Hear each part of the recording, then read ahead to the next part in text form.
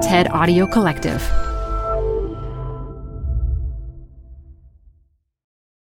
Apple Card is the perfect cashback rewards credit card. You can earn up to 3% daily cash on every purchase every day. That's 3% on your favorite products at Apple, 2% on all other Apple Card with Apple Pay purchases, and 1% on anything you buy with your titanium Apple Card or virtual card number. Visit apple.co/card calculator to see how much you can earn. Apple Card issued by Goldman Sachs Bank USA, Salt Lake City branch. Subject to credit approval. Terms apply. This episode is brought to you by Progressive Insurance. What if comparing car insurance rates was as easy as putting on your favorite podcast? With Progressive, it is. Just visit the Progressive website to quote with all the coverages you want. You'll see Progressive's direct rate, then their tool will provide options from other companies so you can compare. All you need to do is choose the rate and coverage you like. Quote today at Progressive.com to join the over 28 million drivers who trust Progressive. Progressive Casualty Insurance Company and Affiliates. Comparison rates not available in all states or situations. Prices vary based on how you buy. I think because I didn't go to art school and this wasn't, an intended path, I had definitely an insecurity of where do I fit in. From the TED Audio Collective, this is Design Matters with Debbie Millman. For 17 years, Debbie Millman has been talking with designers and other creative people about what they do, how they got to be who they are, and what they're thinking about and working on. On this episode, Carly Kuhn talks about finding her footing in the illustration and art worlds. I didn't necessarily ever view myself as an artist. Where do I want to go, or what world am I allowed to go into? If you smush the word sartorialist together with cartoonist and add a dash of artist, what do you get? Well, you get Carly Kuhn, that's what. Carly Kuhn is the Cartorialist. Her fashion drawings on Instagram got attention, but she was called out of the entertainment business where she'd been working into the life and labor of a full-time artist. She joins me now to talk about the turns in her wonderful career. Carly Kuhn, welcome to Design Matters. Thank you for having me. Carly, is it true you can do a spot-on impression of Janice from Friends? Yeah, I don't know how spot on it is, and I don't know at what point I declared this, but it's pretty loud and piercing. So I don't know if you want to hear it or not in your ear. Oh yes. Can you share the impression, please? Chandler Bang. Okay. I hope people stay on after that piercing noise. So actually, I have to tell you, I can do an impression of Lois from Family Guy, and I know that you used to draw Family Guy-esque type characters. So, that's Peter. I love it. I feel like there's like a world where they kind of almost blend into one another. Actually, I think Lois and Janice would be good friends. Yes, I would. In an alternate universe. Carly, you're a native New Yorker, but until very recently, you lived in Los Angeles. And I understand that your dad played for a long time in a classic rock cover band. Your brother is a filmmaker and a cinematographer. So would it be fair to say you grew up in an artistic family? Yes. And I also have a younger brother who is also very artistic, and my mom is very creative. And my dad is actually still rocking out in that cover band. Yeah, I feel like, the combination of my parents and growing up in New York City where, it's the hub of culture and, fortunate to grow up around theater and fashion. And just people watching lent itself to being exposed to creativity so early on. I read that you grew up singing and acting and even did theater at a sleepaway camp. I went to this camp, Point O'Pines, in upstate New York.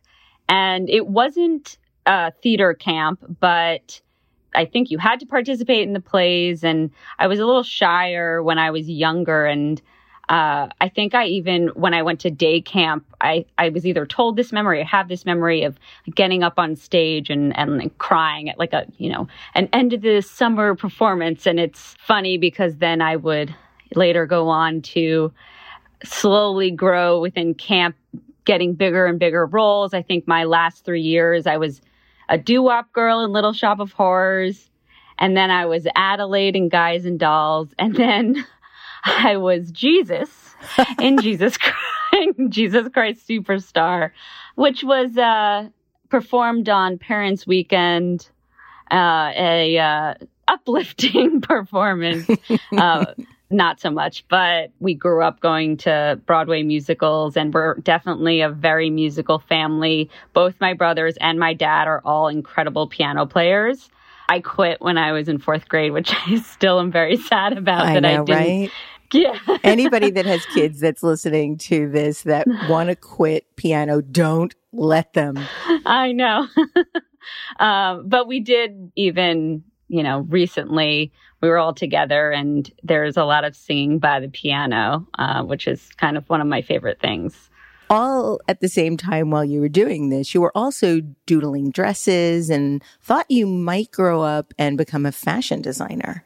But I actually read that that was just one of the many careers you were imagining happening. What were some of the others? I think comedy was always a through line, watching SNL growing up. So you wanted to be on SNL? Yeah. And I would later go on to take improv classes at the Groundlings. Yeah. But yeah, I don't know if it was how some people have that set goal. Like my older brother kind of always knew he wanted to be a writer, director, a filmmaker. And I think for me and my younger brother, we kind of had different interests, but, maybe we kind of weave to different, things and hobbies and career paths along the way. So, and then landed in none of those fields. Right. Well, creativity, yes. But an unexpected one. You have a really interesting and unusual path. You went to Syracuse University and got your degree in science, television, radio, and film. And while you were still in school, you got an internship working on the television show The View. So tell us all about that. I need all the juice, all of it. I believe it was the summer before I graduated college, and our main job as an intern on The View was wrangling the audience members as they were waiting online, which I believe they overbook usually with these shows for the audience because people don't show up. But I guess, it was a very popular summer, and we would be outside waiting online and have to turn people away. And people were not happy about that. And, got called some few names, even though I'm like, I'm just a lowly intern. Like, I have no power. But, it was kind of that first foray into the world of entertainment and kind of getting a little bit of a thick skin, and also being exposed to being on a live set. Which was exciting, and getting to, being an intern, you kind of got to shadow and pop in all the different departments. And who were the hosts at the time you were working there? I know Whoopi, Elizabeth, Barbara. Oh, what was that like? See, that's where I was wanting to take this. I wasn't sure if she was still on the show at that point. Yeah. Well, I wouldn't say I personally worked with her. So, because we didn't really interact much, but I think it was just, that magic of Hollywood or, the entertainment industry, and kind of seeing these people up close. I think it was really cool to just see all these women. It was very fast paced, and it was a little bit of an intro into that world, which I ended up, working in.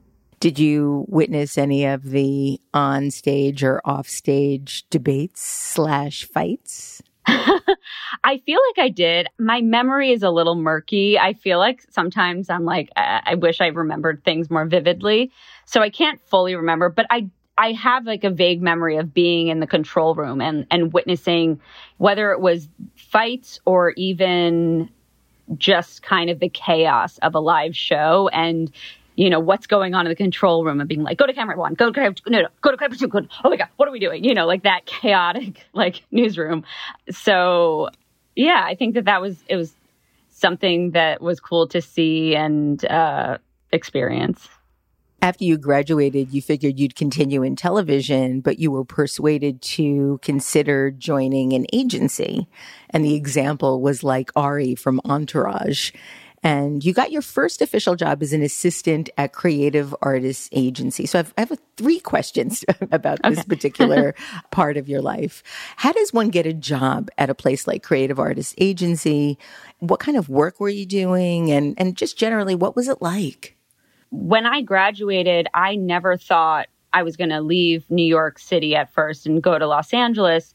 But I think I knew I wanted to be in television and thought maybe scripted, and just kind of knew that there was more opportunity. And I think I had a friend that had moved to LA and was working at an agency and said, you know, if you don't know exactly what you want to do in the industry, working at an agency is a really great stepping stone because you get kind of an overview of the whole industry. You know, when you work at like a CAA and they represent writers, directors, and actors and all the different areas. So you're kind of learning all the different facets of the industry.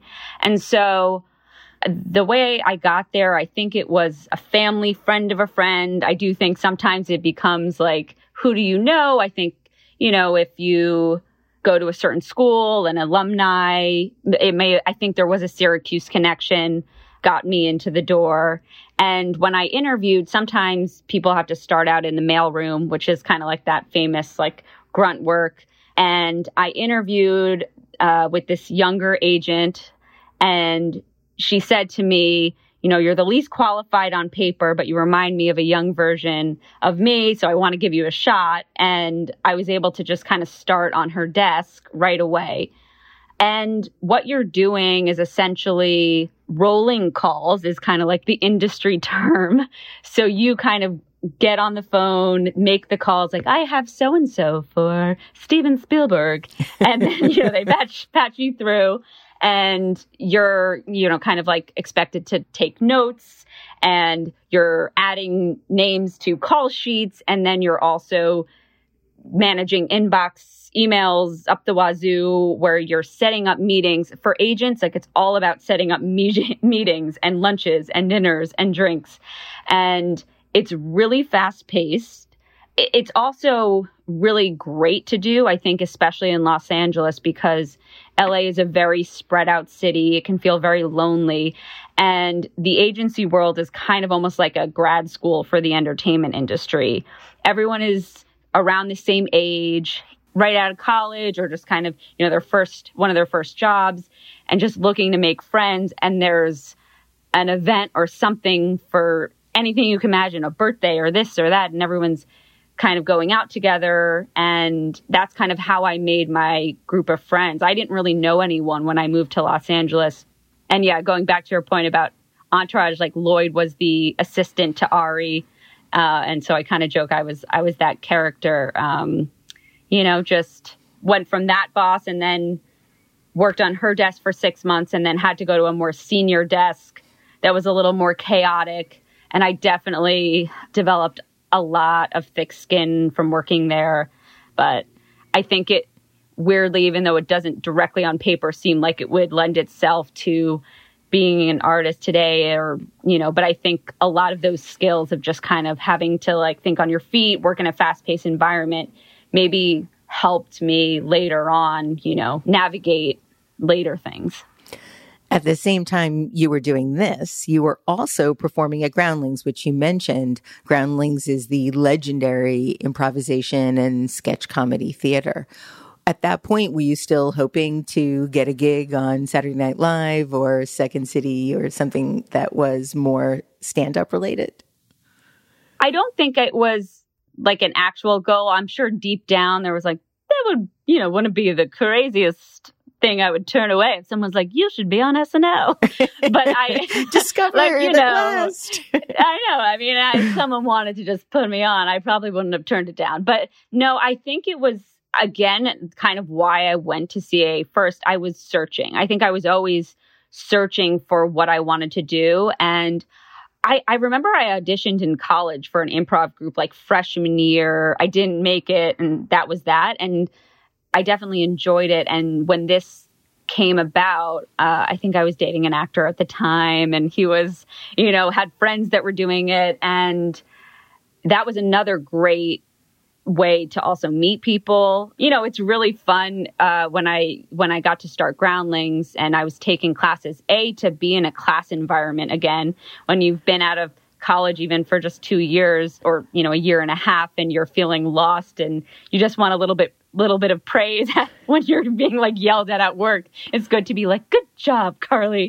But it's so silly, and you're, you know, I was meeting people that were so different and eclectic and you just get real. I feel like I had like a really weird period when I was in Groundlings, because everyone's just like doing voices and like, you know, you're just picking up everything around you and just soaking in all the weird characters around you. At that point, though, from what I understand, you had stopped drawing, but you began again, correct me if I'm wrong here, after an unusual experience getting high. You know, it's so funny because I'm not someone who smokes. I'm so anxious on my own, and just like, it was like one of those LA nights in Malibu. A friend had it, and I hadn't thought about this in a very long time. I'm like blushing because I'm such a like, oh my God, I've smoked the pot. But my friend, who is a little bit more kind of the earth and hippy dippy, and always had kind of like a notebook on her. And we were kind of in Malibu, had that experience, and it wasn't anything that crazy. It was probably like not even anything. But it kind of reopened up that creativity inside me. I had it, like you said, I hadn't really drawn in a while. And I just started kind of like doing these little doodles in her notebook. And it then kind of started up again while I was still at CAA. You know, I just would draw friends on their birthdays. Then slowly, like, their bosses would see it and they'd be like, oh, that looks like a weird Tim Burton character. Like, can you do me? You know? But yeah, I mean, I just think I was excited. It was something that I rediscovered, but didn't really know what it was going to become. It was just, as I said, that like continuous path of searching to wanting to be more creative. At this point, you began working for Chelsea Handler on her television show, Chelsea Lately. You started as an associate producer and then as management of development and production at Chelsea's production company. But you were continuing to draw and began sketching daily. When did you begin to start thinking that this could be something more than just a daily artistic practice, but the possibilities of a career? Yeah. So when Instagram came along, I remember sitting at a dinner table with a friend, and I think I had maybe done a drawing of her or something. And she was like, you know, you should start an Instagram account. I was like, okay, I'll like go for it. Again, I didn't really know what was going to happen, but I was doing these drawings. Initially, I started just kind of drawing my like little weird Tim Burton-esque characters. And then I guess just kind of like what was on Instagram at the time. In the beginning, it was a lot of fashion photography, fashion bloggers, street style. And it just kind of organically, I shifted from just drawing the little characters in my mind to I would see an image and kind of just feel inclined to interpret it in my style. But I would just credit who I would draw something and say, you know, inspired by so-and-so. And yeah, at the time, I think I even thought Instagram was just like a photo editing app. I didn't know it was this like public form of expression. Interestingly, I decided to go back to your first post. So I like scrolled all the way back. Oh my God. You posted your first image on January 29th, 2014. When I did that, I started to look at mine too. And I was so bad at Instagram at the beginning that my first image is in the wrong direction. I didn't know how to rotate. Yeah. And so it's in the wrong direction. But your first post was a black and white illustration of a pixie girl inspired by a January 14th, 2014 post on the website Cartorialist.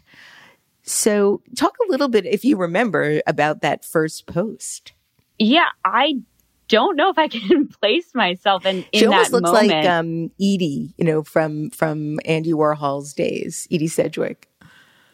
I don't fully remember, I think what I remember is that one of my friends was like, I can't believe you're putting your art out there for people to judge you. And I, at the time, was in like an improv group that would perform in this like random hole in the wall on Melrose. I think it was called Neon Venus. And maybe we would have like 4 or 5 people there. Usually there were like significant others, maybe a little bit more. But that was so vulnerable and scary, of your face in front of other people's face being like, you're at a grocery store, you're bumping into someone you haven't seen in 10 years. Go. Like that was so scary. So in a way, I do kind of feel like it was exciting to just be able to do something creative and put it out there.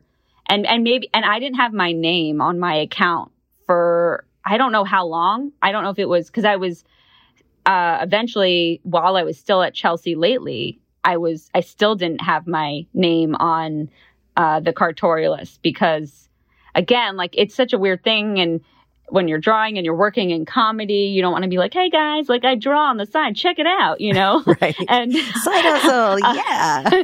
Yeah. So I think in that way, it was just kind of, I do have a memory of it just being fun and exciting, that I was kind of stumbled upon this new or old new creativity again, that it didn't. And I do think that's why I say, like, I think the improv and Groundlings allowed me, even though you don't think improv Groundlings to artist is a normal path, but I think it gave me that confidence to kind of put myself out there. How did you come up with the name Cartorialist? So I think it was that the world was fashion and sartorial and sartorialist. And then I had this kind of cartoon quality to my work. And then my name being Carly, that like C sound. I think that I kind of just like blended the words together of just kind of sartorial, cartoon, and Carly. And they had a baby and it became the Cartorialist.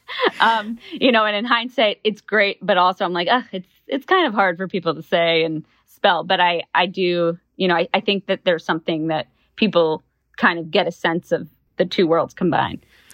Carly, while you were in college, you took only one fashion illustration class. Looking at your early work, it's really well developed, and you have a voice and a style that's completely unique. How did that happen without any training or consistent practice through your life at that point? Well, thank you, first of all.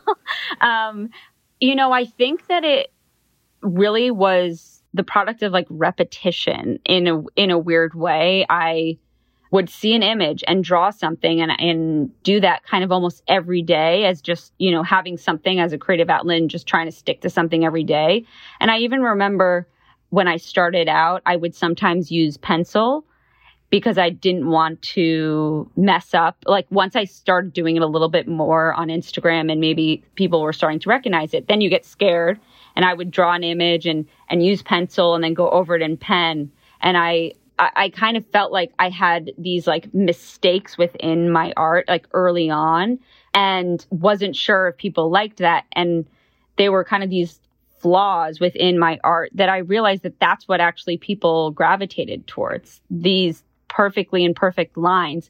And I nixed using a pencil. I like drawing with pen because, if there's a line out of place on a hand, or, a leg's a little wonky, or an eye's not in the right place, I kind of eventually leaned into that. And I think it was only because I was doing it every single day, a little bit every day.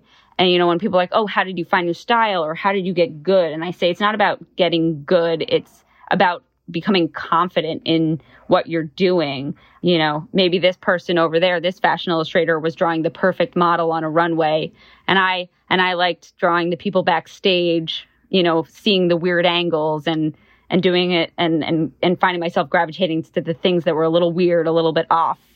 You have such a unique eye. I feel like there's an ease to your lines that is so unique. It doesn't feel like there's tension in the drawing or struggle. It just feels very natural and almost sort of instantly birthed. Thank you.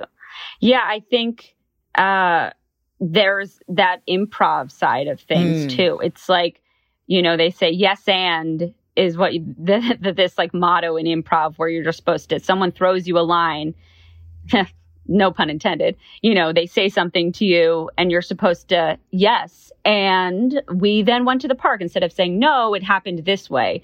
And I feel like weirdly, that's kind of how I approach my art. Very improvisational. I don't usually plan out what I'm doing. I do maybe have a stack of notebooks of failed drawings because as I said, I like to draw with pen, and because I don't feel like I get the same quality of line when I'm drawing with pencil, unless I'm doing something different and that's the style. But I still, even with pencil, don't usually erase. And I think that there's kind of like magic that can come when you're just, going and you're not planning it out. Even with like murals that I later did, that can be a little scary on a wall. I'm not like planning it out, but yeah. On October 8th, 2014, you drew an illustration featuring Sarah Jessica Parker sitting on the stoop of the brownstone that she lives in the TV show Sex and the City. She's sitting on a stoop. You can't really see her face, but she's trying on shoes. What happened after you posted this image? So I saw the image, and at the time, Instagram was that. It was instant, and it was chronological. And I remember I drew the drawing and I think I posted it under an hour from when she posted the photo. And I was sitting at lunch later that, afternoon, and I looked down at my phone and I get a text from my older brother, Joey, and it says, OMG SJP. And I was like, what? Oh my God. And she had reposted my drawing and was just like, wow, that was quick. Love it, SJP. And the New Yorker girl inside of me just was like, oh my God, any girl, anywhere. I mean, anywhere. Yeah. Like, it was just kind of a like shocking moment. I didn't really know what was going to come of it. But it really did kind of kick off like a next round of things that started to kind of happen all organically through Instagram. And it just showed me like kind of like the power of that platform. After the Sarah Jessica Parker repost, you started to get your first requests and commissions. One opportunity that came in was from Prada. Talk about what you did for them. Yeah, so that was all through Instagram. I remember I just got like a blind email. You set up these emails and wait for something to come in. You like email yourself a couple of times, like just want to make sure it works. Right. Yeah, testing. And I remember I got this email and it was for a digital sunglasses campaign called Prada Raw. And they were tapping 6 fashion illustrators or just art illustrators to kind of interpret the line of sunglasses, and they were going to pair us with a animation house, and they were going to turn it into an animation, and they had it all up on this website, and it was going to be this big thing. And a friend's like significant other kind of came in to help like negotiate for me, because I was just like, I don't know what I'm supposed to do. And let me tell you, it wasn't all like roses, like I did this Prada Raw campaign and it was great. It was dealing with people like in Italy. So there was a delay. I didn't really know what I was doing. And I did these drawings and I remember I turned it in and the guy was like, these actually aren't what we thought you were going to be able to produce for us. You'll get paid, but like, we're not going to use it. And I was like, I mean, let me try again. Like, I want to make this work. I didn't want to just like give up. And you had to draw like 50 different images, slightly different from each image because it's animation. And a lot of the other illustrators worked on computer. I did everything by hand. So like I had to redo everything by hand. But again, I just knew the opportunity was such a big opportunity, and they stuck with me and it ended up happening. So it was an early lesson, in hindsight, of just kind of saying yes to stuff and then kind of figuring it out along the way, or just, learning along the way. even though I was terrified by the ask at the time.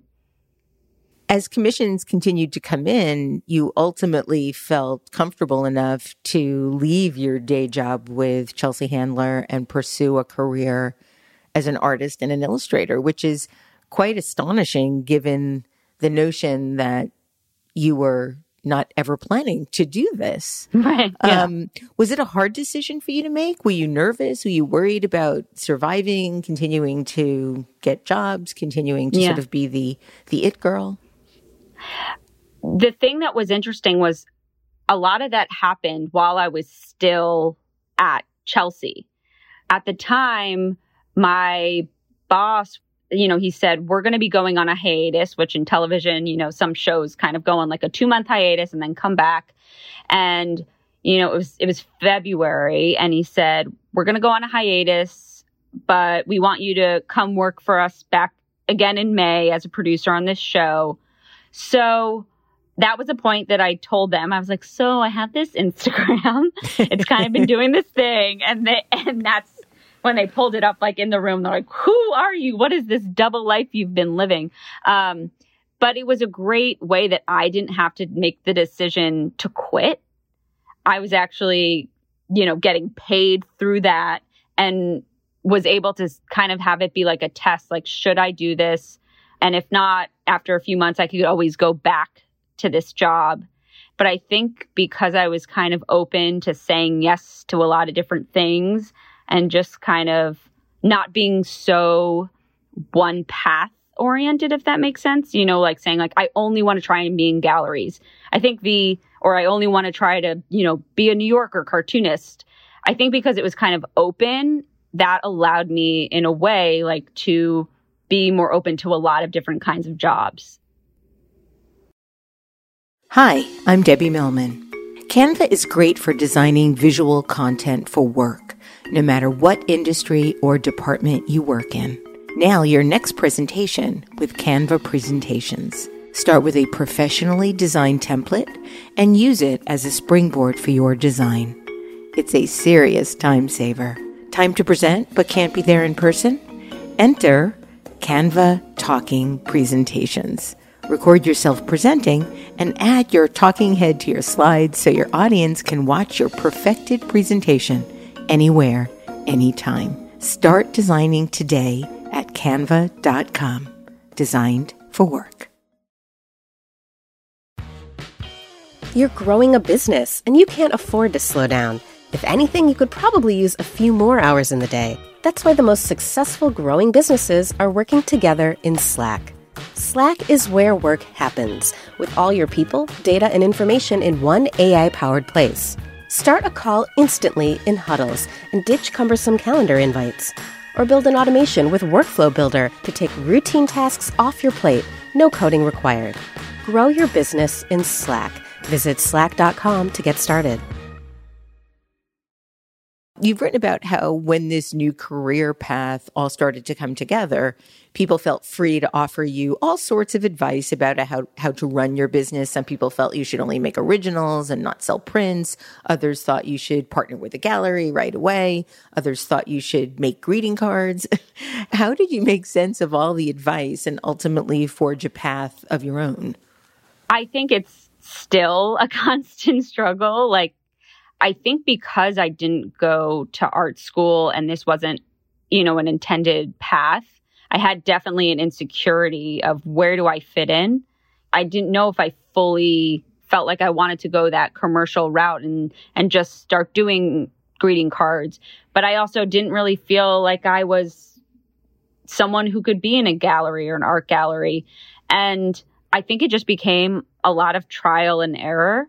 And what presented itself, I think I got connected to someone at the time who was doing Absolute Art, which is another online art platform. So that was, I think, the first art prints that I ended up doing. And eventually I would create my own art prints. But it's hard to say how to navigate it because I still feel like I'm still navigating it. And I do think that I sometimes still get worried, or I've been paralyzed by if I do this, am I not going to be able to do this? Or if I do this, am I going to get stuck in this world? And I think I felt that way within the fashion illustration world that I got kind of categorized into in the beginning. I didn't view myself as a fashion illustrator, but it also, tied to Instagram illustrator. That was that other kind of insecurity that crept up, because why can't you just be called an artist? But and now today I'm kind of like, but why is that a bad thing to be called this or that? Again, I think it was because I didn't necessarily ever view myself as an artist, or that, to claim that word, and it wasn't my intended path. That's, I think, what has made that kind of like struggle of where do I want to go, or what world am I allowed to go into, You said that at the time you were also bothered by the term fashion illustrator. Why did that bother you?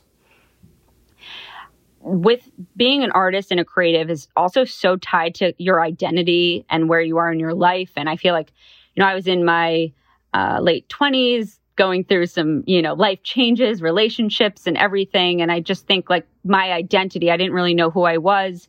And I also, in the beginning, only drew fashion illustration drawings or fashion inspired drawings and nothing else on the page. Like, I didn't share photos of myself. I didn't share inspiration photos. And I didn't really feel like I was coming through. Like, I remember when I met a friend in person after she had followed me, and she said, I just assumed you were like this fashion girl that like did her hair and always had a full thing of makeup on and would wear these amazing dresses. And, that's not who I am. I wanted to explore more of who I was. And even though I am not my art, it does feel like they're connected. And then on the other hand, I think because I discovered this artistic side of myself later, I was just at the beginning of it. And so I didn't want to be put in a box if I wanted to do, something completely different. And I think that's what happens with Instagram. And my career did happen in front of like people live, real time. They're seeing me try new things.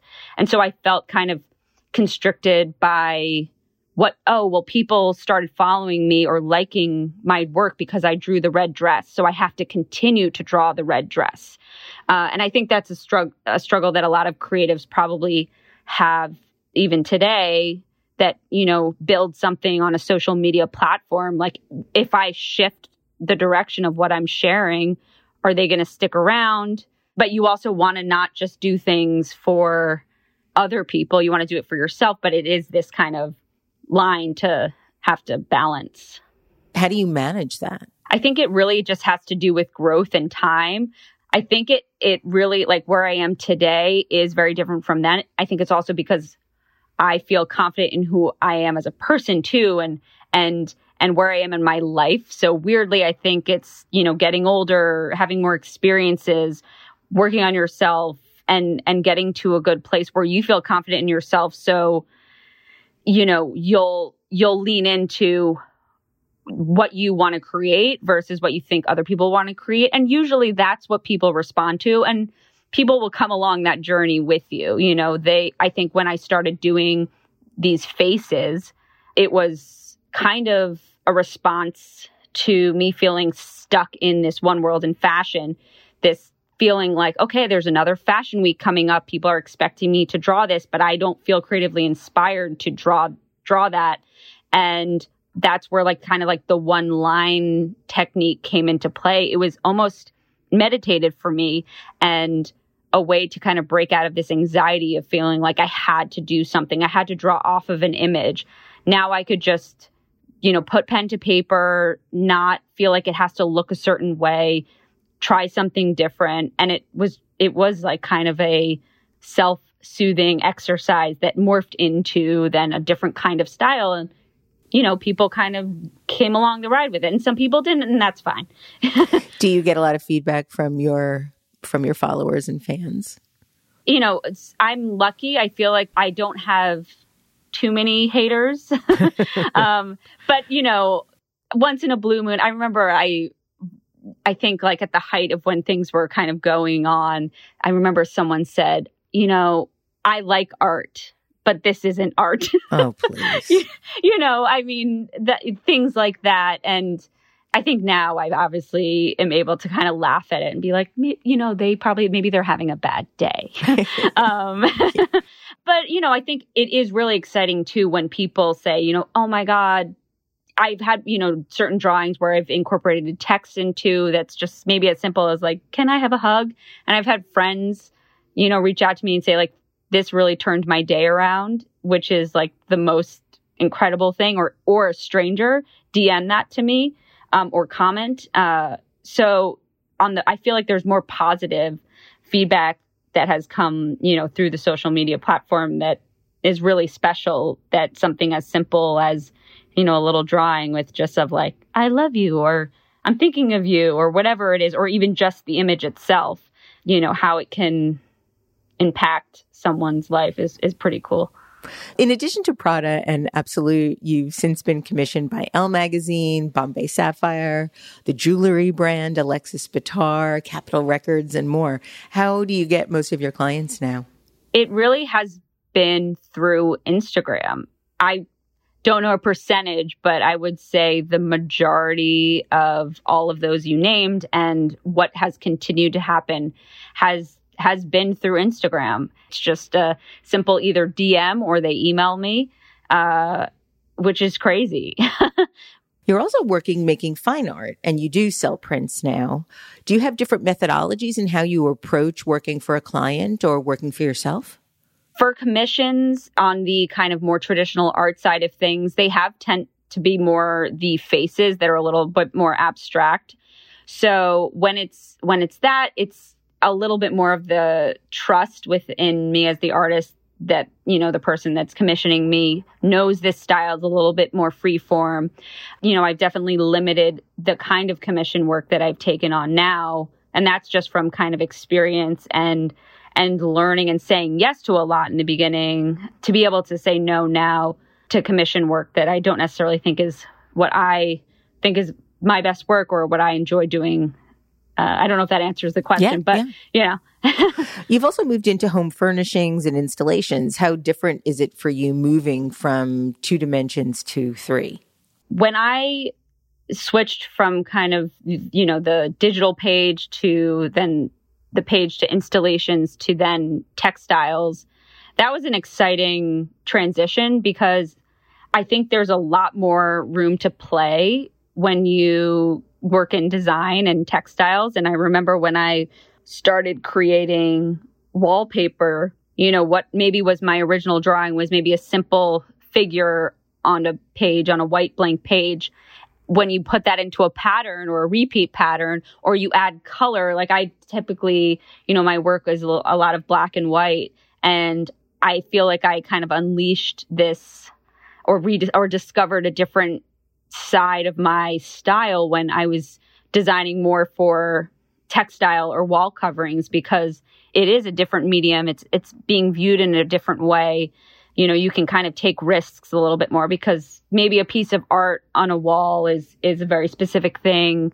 And I really have found this love for design and home and textile. And so I'm working on launching a design studio, hopefully by the end of the year, which is really going to be wall coverings and textiles and kind of focus on that. And still, pick and choose the things that I do. And I'll still always share because it's still the core of what I'm doing are these drawings. And I just really have kind of a love for being able to play a little bit more and have things be within the home. So that's something that's exciting. So when do you officially launch? Are you doing this on your own? Are you partnering with a home furnishings manufacturer? Tell us everything about this. I think I'm getting a scoop. Yeah. So I am working with a company that will be actually producing the wall coverings and textiles, and they're based out of Brooklyn. So they'll be actually creating it, but it will be something I'm doing on my own. I want to kind of test it out and explore and see where it goes. And I think I can have the control over it. And I feel like because I have an audience of people that have already expressed interest in it, and I had wallpaper for a hot second, and it was very well received. So I think it will be good to be able to kind of put it out there on my own. And I'm hoping by fall, winter to kind of put it out there. That's really exciting, Carly. Will it be under the name The Cartorialist or your name? I think it will be Cartorialist Studio. Congratulations on this super exciting news. It's really quite wondrous to watch the path of your career.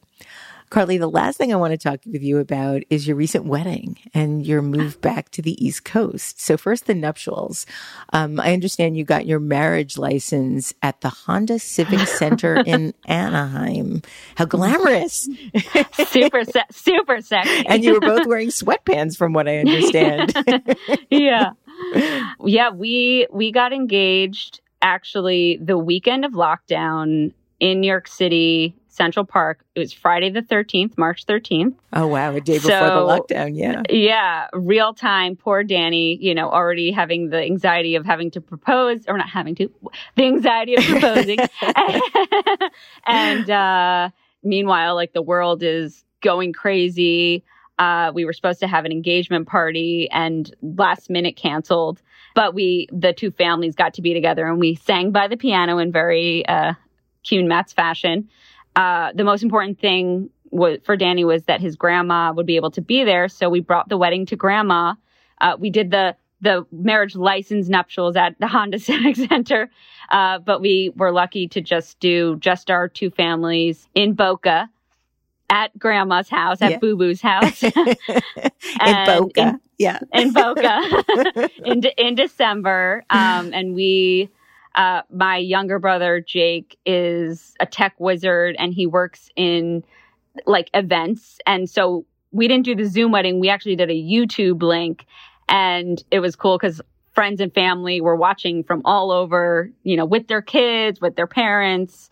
And, it was in Florida. And then we came back to LA and we didn't think we would ever be moving. But as we were thinking about starting a family, Danny's from Michigan. I'm from New York, and both of our families spend time a lot in Florida. And we, decided as we start that next chapter, we want to be closer to family. And that was really the main reason for moving. So moving to Miami, staying in a warm weather climate.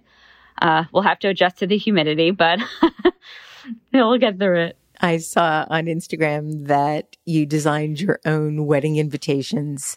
How was that for you? Cobbler and shoes kind of thing? Yeah, I think, there's kind of an expectation with certain things that I do, like, oh, you're going to do the drawing for this. But, I did, for this case, I did want to do it. It felt special. And especially because it wasn't with everyone getting to send out like I still sent out a paperless post with the drawing on it. And, it kind of had that New Yorker style, which felt like us. So it was sweet. And no one was telling me like, oh, can you make these edits? I got to just do what I, That's a nice wanted. thing about working for oneself, right? Yeah, yeah. Do you anticipate this move to Florida influencing the direction of your practice at all? Is this where you're going to open up a in-person studio? How do you see the work being any different, if at all?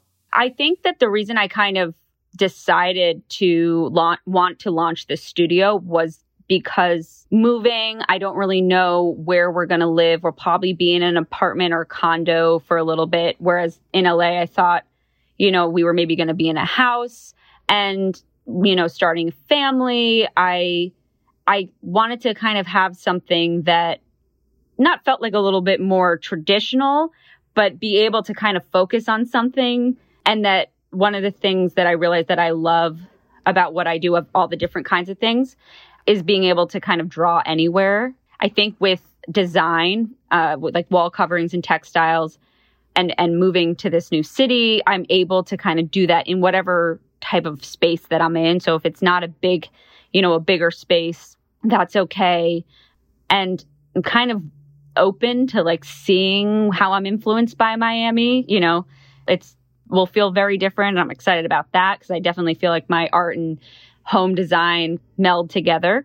So I'm excited to be able to explore a new city and kind of welcome the new inspiration that will probably come about. Well, I can't wait to see what you do next. Carly Kuhn, thank you so much for sharing so much about your life and the way you work. And thank you for joining me today on Design Matters. Thank you so much for having me. You can see more of Carly Kuhn's work at the Cartorialist on Instagram and read more about everything she does, and I'm sure her upcoming studio at cartorialist.com. This is the 17th year we've been podcasting Design Matters, and I'd like to thank you for listening. And remember, we can talk about making a difference, we can make a difference, or we can do both. I'm Debbie Millman, and I look forward to talking with you again soon. Design Matters is produced for the TED Audio Collective by Curtis Fox Productions. In non-pandemic times, the show is recorded at the School of Visual Arts Masters in Branding program in New York City, the first and longest-running branding program in the world. The editor-in-chief of Design Matters Media is Zachary Pettit, and the art director is Emily Weiland.